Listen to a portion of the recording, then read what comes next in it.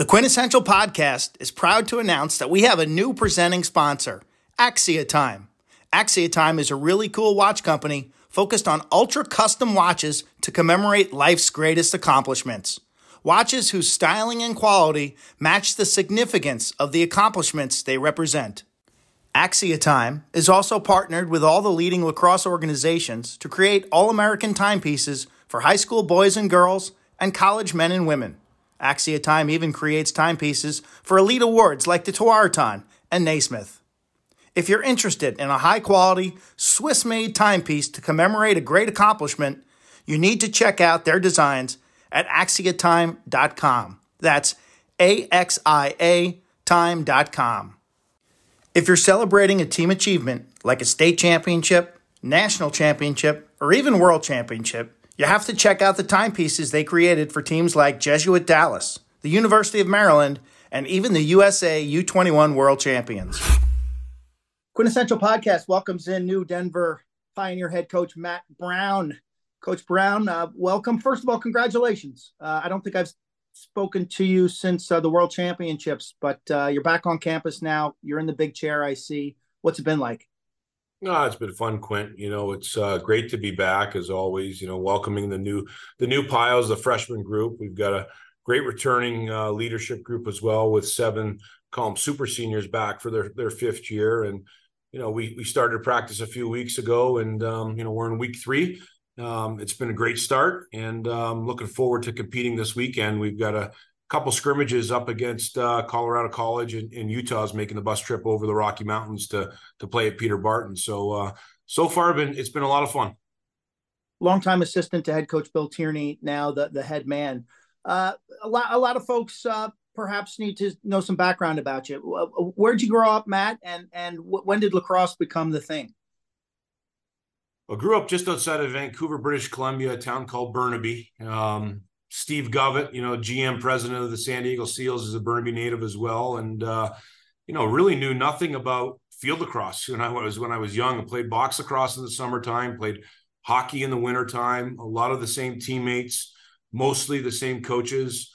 Kind of moved into high school and got to a point where, I was telling some recruits this story here, often the last month, is I was working at a Safeway stocking shelves, and I came home and I said to my dad, I don't want to be doing this the rest of my life. And he said to me, well, what are you going to do about it? And so I started blasting a whole bunch of emails out to any school that I could find that had a lacrosse team, some of which only had women's teams, funny enough. And within 45 minutes, Jamie Monroe from the University of Denver called me 2 weeks later, had me down for a visit. And the next thing you know, I was becoming a Pioneer. And so I came down here, played 4 seasons here, graduated from the University of Denver, played in the NLL immediately after college, took 1 year off of kind of doing nothing, living the good life down in Arizona, playing golf during the day and playing poker with the teammates at night. And then came back in summer of 2006 and started this coaching journey here at DU, and been with the program, ever since. So just been lucky to be one at one spot, another to be at my alma mater, to be at a school that's given me and really has changed my life. And so I owe a lot to Jamie. I owe a lot to Coach Tierney for when he made the move out west, keeping me on board and believing in me. It's just a special place, this University of Denver, and we're lucky that lacrosse is as important as it is here at the school. Jamie was always willing to fish lakes or streams that others weren't. So did you have any field experience at that point? Very minimal. We would play field lacrosse on Sundays in Canada, and it was more of, think about soccer match on a field, but you're playing lacrosse. You had maybe one sub, and you had center midi, you had left midi, you had right midi, and you would rotate between being a center midi for one half and the goalie for the second half, because you had good hands. And so that was the little experience that I had playing field lacrosse. I just finished playing in the Minto Cup, and I owe a lot to this gentleman by the name of Lindsey Sanderson from Orangeville. Didn't know him at the time, but just played against Orangeville. Brody Merrill was on that team in the Minto Cup in 2000, and Jamie called Lindsay to check in to see, as an opposing coach, what did you think of this kid from Burnaby, Matt Brown? And he just gave me a raving review. And anytime I go up to Orangeville, I make it a priority to go spend some time and sit with Lindsay. What was your game like on the field for fans who didn't get to see you play? Describe what you did well, because you did it really well. I had the easy job, Quint. It was I would put the ball. I would be the finishing touch to the play. I could put the ball in the back of the net most of the time. So sometimes not, but I would tell you that probably the best skill, like most Canadians, is I could catch, under duress and catch in tight spaces. When I end up playing in the MLL, I played alongside two great attackmen, which I learned a lot from, actually, and took a lot of their pieces of their games into what we do now here with the Pioneers, from a coaching standpoint, is Brendan Mundorf and Drew Westervelt, the two retrievers from UMBC. And, those two guys kind of did all the dirty work, and I was just able to kind of capitalize and finish at the end.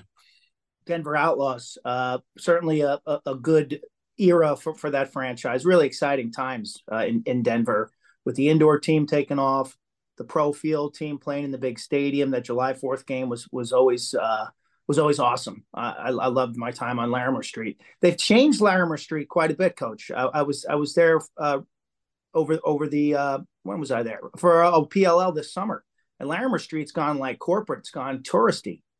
Yeah, very, very different. A lot of those nice restaurants that were there have kind of moved elsewhere, which is too bad. But to your point, back in those days when the Outlaws first came to town, you had the Mammoth were rolling, Coach T's coming out west. What a moment for lacrosse! What a moment for lacrosse here in Denver in the West, and it was fun to be a part of it. Those July 4th fireworks games, those were moments that you'll remember, forever.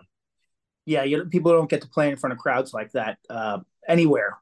When did coaching become the path? Well, Jamie called me when I was down in Arizona taking my year off, playing for the Arizona Sting in the NLL. He called me up near the end of the season, and he said to me, he says, "I got a volunteer coaching position. Would you want to do this?" And I was like, absolutely. And while I was down in Arizona, I started doing some, I would guess, freelance coaching. I was floating around the town, Scottsdale and Phoenix area, and high schools were bringing me in to run practices. And I was teaching, in essence, I was trying to teach the box game on the field to a lot of these coaches and players that never had any experience to it. And I learned then that I really loved coaching, and I loved interacting with the players and teaching the guys. And so that's when I started to develop this passion for coaching. When Jamie gave me the opportunity to come back to the University of Denver, it was a no-brainer for me. And that first year, I knew that this is where I wanted to be. And I wanted to be at the place that, as I mentioned, gave me everything in my life. And my goal was, as it was as a player, to try to take this place to the highest it could possibly be. And, and so I fell in love with college coaching that first year.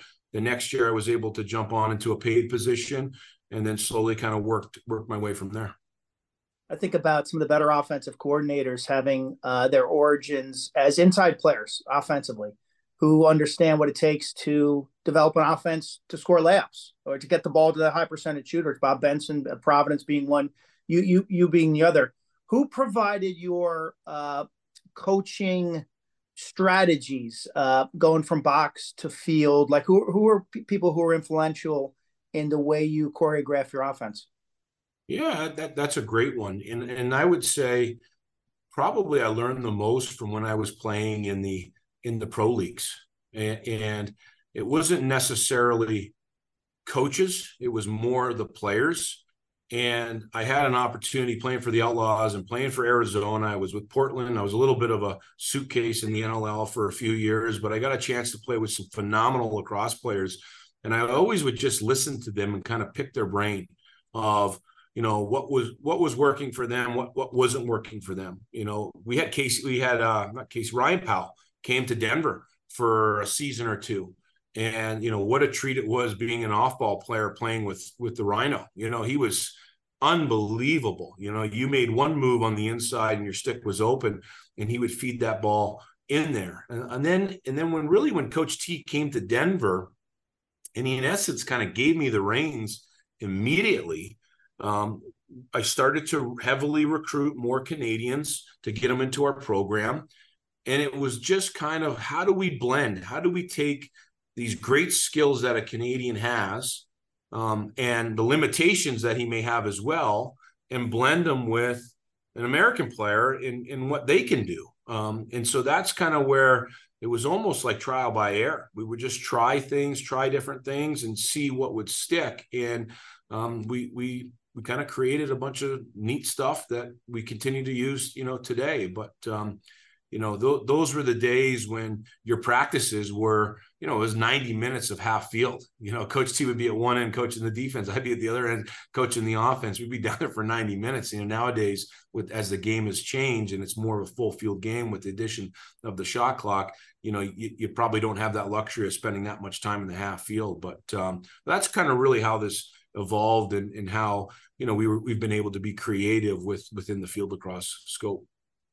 Let's turn things forward to this fall or the right now, and talk about some of your players. First of all, I was going through your roster. You got a guy on your roster named Jackson Brown.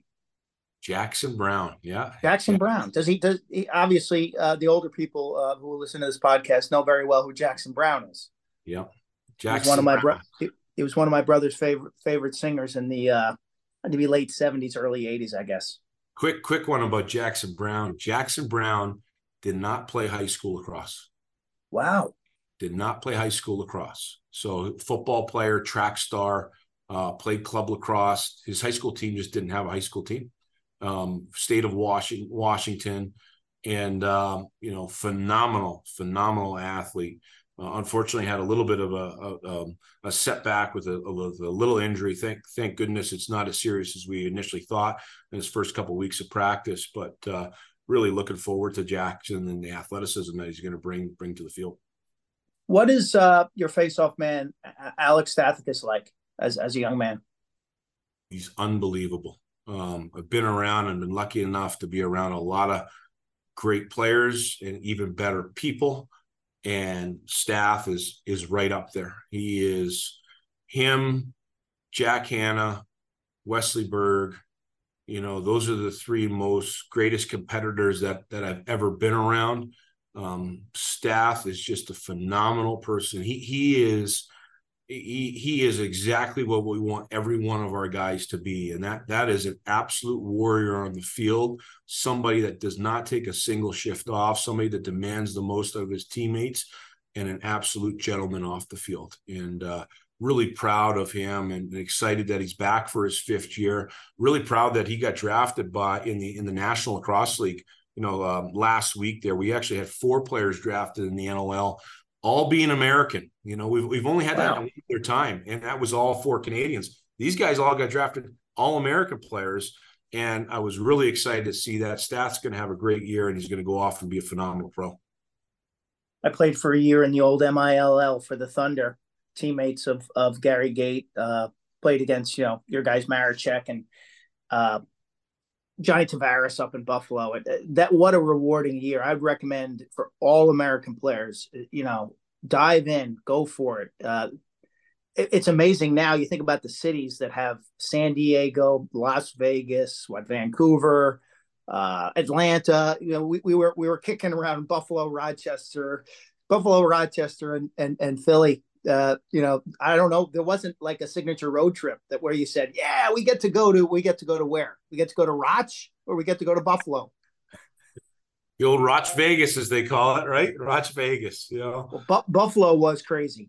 Buffalo was wild. That the town's always respected that indoor team for whatever reason. There's always been notoriety about those players and those games. Yeah, they got a great fan base. Chippewa Street has always been buzzing, and they've seen a lot of greats come through there. But as you mentioned, with the National Lacrosse League, you look at the ownership groups that we have in our sport now. What a change from those days, and they're just making it a true professional league. and it's going to take the American player to continue to evolve and continue to grow. And so I couldn't be more excited to see more U.S. players playing the indoor game.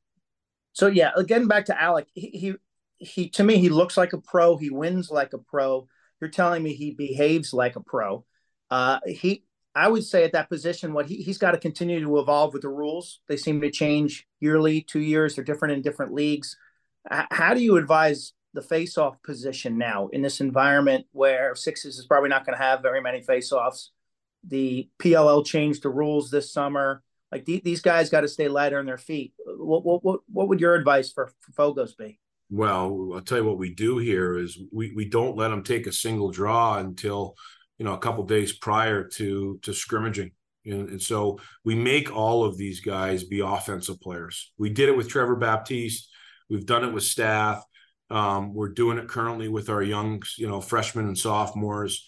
They all need to learn how to play the game. The most important skill is, one, they got to be able to pick up the ground ball in a variety of different ways, and they need to get themselves out of sticky situations. And not every situation is going to be the same. And so, and then can they capitalize at the offensive end? How much value do you bring to a team if you can handle the rock and come down and push the ball in transition, or pull the ripcord in a little cat and mouse game, and be an offensive threat? So it's not, and this has kind of been my pet peeve with the face-off. It's not just about winning the clamp, especially now with the way the rules have changed. It's all about timing of the whistles. It's all about, who's kind of on it that day, who can counter really well. To me, it's becoming less and less about the clamp, which I think is a good thing. It's going to highlight the skills that they truly have, that these athletes have. They just haven't been focusing on them, until now. And so that's what we go about. And I would encourage everybody that's in that position, especially at the young ages. What we look at when we're recruiting is not just a guy that can get the plastic over the ball, but can he do more? Can he be an athlete truly in the middle of the field? Jeff Snyder, Rodney Tapp, who was the Alexander guy for Team Canada forever. He was like 50 years old and still playing in world championships. Face-off, center midi, nice player. But I'm looking forward to watching Alec play. Defensively, you got two studs, AJ Mercurio and Jack DiBenedetto. This team feels like these guys have been in school forever. Are they like fifth years or both fourth years? Both fifth year guys. Both started since day one coming onto campus. Both are seasoned veterans. Both are pros. Mindset.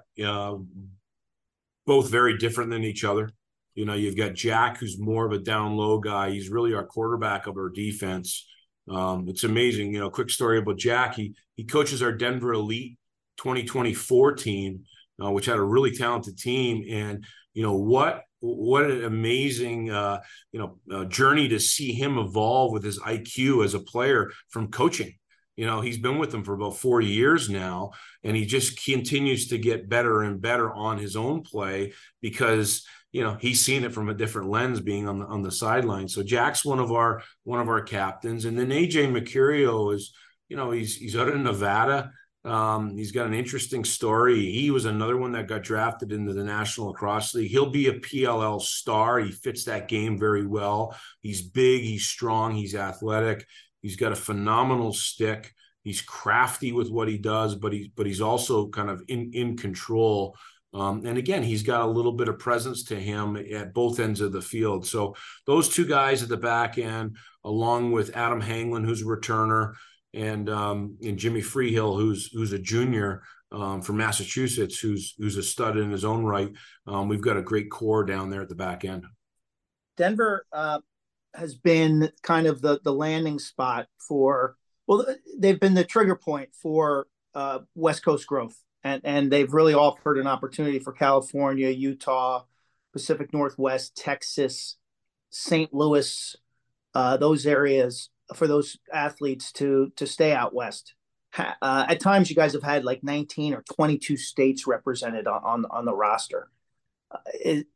My guess is that's going to continue, and that is what is viewed as a strength of your program. Is that accurate? Yeah, no doubt, Quentin. I think, I don't know the exact number this year, but we might be at our all-time high with how many states we're representing. And And I think it benefits us with the growth of the sport. It's now growing all over the place. We have, a young man from Kansas City. We've got somebody this year from Boise, Idaho. And so and everywhere, elsewhere. And so we try to kind of be that spot where it doesn't really matter where you're from. It matters if you believe in who we are and what we're trying to accomplish here. I think getting kids on campus, it's a pretty, once they get here, that's kind of that's the hardest thing for us to do. But once they get here, they see the importance of our sport and how much it means to the university. But we're not your I-95 corridor. We have some guys from there. We have some guys from Colorado. We have some guys from Ohio and north of the border, but we don't discriminate when it comes to where you're from. If you fit the mold of what we're looking for, you're a great person. You want to compete, and you're internally motivated to challenge yourself in the classroom, but also on the lacrosse field to take your game to the highest level. Then we feel like this is a great spot for you. And we've been lucky. We've been very fortunate. We've had a lot of guys that have fit that have come through the doors here. It is. It's a great time for Denver. I mean, the city is booming. As I said earlier, I was there for the PLL, and then I came back actually we went to Vail after the PLL for 4 days with my family, which was in mid to late August. It couldn't have been nicer. It was unbelievable. But a couple of weeks ago, I was at Boulder, and again, it was just amazing for the Colorado football game. But you mentioned those states. It's so your recruiting has got to be, I'm not going to say different from everybody else, but you've got to have your eyes and feelers out and a pulse on a lot of areas. A, that's got to be fun and exciting and fresh. B, it's got to be challenging. How do you effectively navigate the fact that now we have lacrosse players from Seattle, Boise, Arizona, California, Texas, et cetera, et cetera, et cetera? Yeah, it's a lot of work, but when you have guys like John Gallant, right next to me, and you pick up Dave Metzbauer, the greatest assistant coach our sport's ever seen, the guy that's recruited more people than maybe anybody in our game, they make it a lot easier. And so, we start with our list. To be honest with you, our list was 680 kids coming into this class of 2025s that we went out and we actively saw and that we saw glimpses of, and we liked something in their game. And we started with that list, and then we started to filter, and we start to go through to see and make contacts with high school coaches, club coaches, friends that people know them of, are they interested, so that we're not wasting time. I think the thing that's different about us is, we don't want to sit there and waste time with somebody if we're their fifth or sixth school. That doesn't make any sense. If we're in their top three and they're interested in the University of Denver and everything we have to offer, then we're going to be right there. I will tell you that we've had more visits to our campus this fall than maybe the last 3 falls all put together. And it's been a busy time here in the Pioneers front office, but it's been a lot of fun. Coach Metz and Coach Gallant are actually touring around 2 young men and their family right now as we speak. And so it's great to get them here. Like, to me, that's the big first step. I want them to get here. I want them to see, our school. I want them to, most importantly, meet our people, spend time with our players, be around our locker room, come out to our practice, see the energy and the intensity that we train with. And then also interview them to see if they're up for it, if they're up for the task, because as we all know, especially nowadays, being a Division I men's lacrosse player, it truly is a full-time job, and it takes a lot. But it's also, as we both know, Quentin, it's the most rewarding thing you can do. Can you take them to your home and have them meet your daughters and fry up the barbecue and get it going to see if they really fit in? Yeah, exactly. I'd like to bring them over. That's for sure. Luckily enough, my girls are around the office all the time, so they're whether they like it or not, they'll meet my daughters. That's for sure. How old are they now? We got 13, 11, and 8, all girls. Oh, nice. We're right in the thick of it. Yeah, I've got a 14-year-old who's she's really turned the corner. She's a 9th grader, and I've been happy with what I've seen in the last couple of months. Really quite amazing transformation that young people can make. A couple guys that caught my eye: Stephen Avery, Michael Lampert, JJ Silstrop coming back apparently. And Yep. then Noah Manning was a guy I think I ran into on the U20s maybe 2 summers ago. He's been a little quiet, but I know he's talented. Those four guys caught my eye. What should I know about any one of those guys? Well, I'll start with JJ, fifth year coming back. Another guy got drafted in the NLL, got picked up by his hometown, San Diego Seals. JJ has been, he's been had a little bit of an injury bug his last couple of years, but knock on wood, he's in the best shape of his life. And he's driven, he's focused on this last year, this last opportunity that he has. An amazing talent, gets the ball out of his stick very quickly. I wouldn't say that he is a pick it up off the end line kind of dodge it type of guy, but you can't fall asleep on him either. If you put a short stick on him, he's gonna make you pay. And really a student of the game. He's a captain this year. He has taken the lead at the offensive end, and he's just done an amazing job. So I'm excited for his last year here in a Pioneer uniform. You move over to Noah Manning. You mentioned, watching him at the U20s over in Ireland. That was a big moment for him. We actually played him more in the midfield there than we did here in his first year. We kind of had him pegged as as an attackman. His off-ball play is really strong. He catches everything, but he's evolved his game as well. Now his athleticism with hitting the weight room, college weight room for the last 2 years. It's amazing how some of these guys, in particular, a lot of these Canadian guys, can change over the course of 2 years. And so now Noah coming into his junior campaign, extremely more athletic, a lot thicker. He's put on 15 pounds of muscle. And I'm excited to see what he can do. He'll probably flex back and forth between the midfield and attack. You mentioned Michael Lampert. Really, him and Stath are kind of the heart and soul. I would tell you that those guys are the heartbeat of our team. Lamps is from Massachusetts. He's small, he's shifty, strong in his own right, but he plays with a ton of edge. He's out right now. He's not going to compete in fall ball, but he'll be back come January. Ready to rock. And then Stephen Avery had a huge year last year. It was kind of his first opportunity to see playing time. Here's another example of somebody from a non-traditional area, Nashville, Tennessee. So he came out of Nashville, Tennessee, was a late addition to our class, ended up being Tennessee Player of the Year. And so we picked him up his senior year, and we brought him in kind of at the last second. It's amazing how many of those stories you hear about kind of the later guys in your class turning out to be some of the better ones. And so Steven's athletic. He's got strong skill set. He can hammer the ball with his feet set. He can hammer the ball with his feet on the move. And, with the experience that he had from last year, really his IQ of the game has blossomed. So all four of those guys are going to be key contributors for us. Sounds like you bring a lot back. And you mentioned Avery from Nashville. I was down in Starkville, Mississippi last week, and I met a lacrosse fan randomly comes up to me from Alabama. There were some reason they were on the Alabama sideline, but then someone from Birmingham and in Starkville, lacrosse fans. And I tell you, 10 years ago, that never would have happened.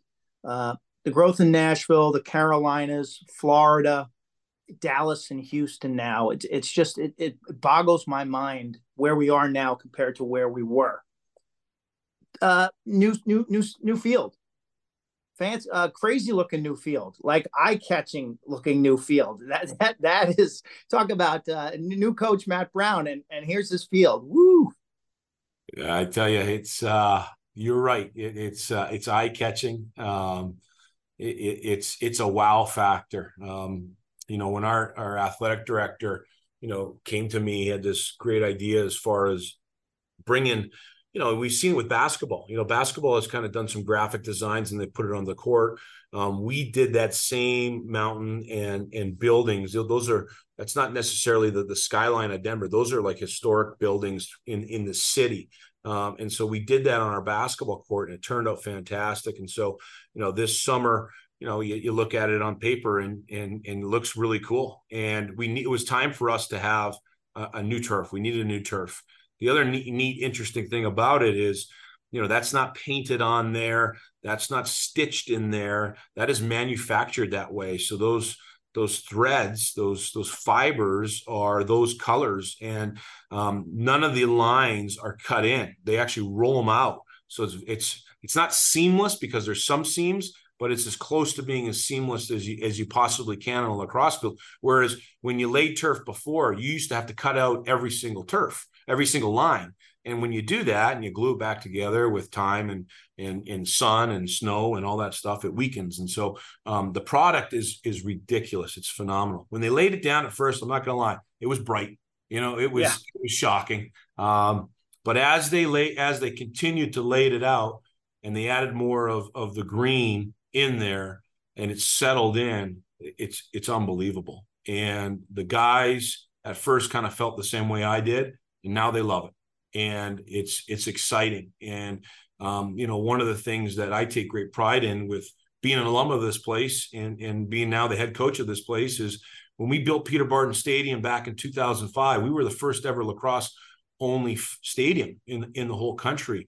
And we kind of pushed that forward. And now we created that trend. And now, thankfully, there's a bunch more. It means our sport's growing. We want to continue to be at the forefront. And so this is step one of a multi-phase approach to continue to upgrade Peter Barton Stadium, where we've got kind of the next phase already kind of in the works.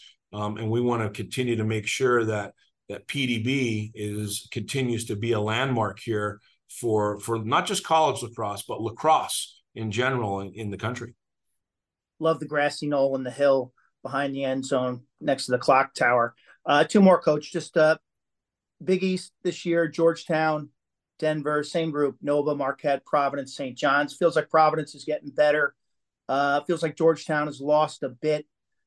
Anything in regard to your schedule? Have you released formally your schedule yet for this spring? And what can you tell fans about your spring schedule, non-conference? We haven't released it formally, but we did make a couple additions. I think two things to highlight is you have we're opening up the year at Homewood against the Blue Jays, and so we're excited about that. That's obviously going to be a great one. They're to me they're back. Yeah, no, that's is that going to flip flop to Denver and to Hopkins, or is it a series that remains in Baltimore? No, it's they're going to come back to Denver in 25, and we'll keep that way for at least for the next 2 years. Hopefully, beyond that, we added Cornell to our schedule this year. Cornell's coming out to Denver this year, so that's a nice addition. And then obviously we've played Yale the last few years. Ohio State will continue to stay on our schedule. We've got, we've been playing them forever since the Great Western Lacrosse League, along with Air Force, our in-state rivals. You've got this kind of Rocky Mountain region that is really competitive now with Air Force, Utah, and us. They're in the same conference together, but we'll head out to Utah to kick off their season, and they'll return the favor next year. So just a couple new additions with Hopkins and Cornell. But going back to the Big East, Georgetown, they're the Kings, right? They've been that way for a while. They sit at the top of the throne. We've got a long ways to go, but before getting back there, the team that is going to be really strong this year, and they were strong last year, is Marquette.